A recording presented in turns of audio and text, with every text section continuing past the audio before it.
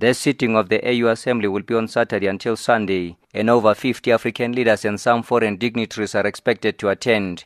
This will be preceded by meetings of different organs of the AU that include the Executive Council made up of foreign ministers and the AU Peace and Security Council, among others. Minister Maite Mashaban elaborates on some of the issues that will make it to the agenda. Issues of focus is the status of peace and security in Africa, governance, elections, and the strengthening of the African peer review mechanism. The leaders are also expected to consider reports on the United Nations reform and climate change.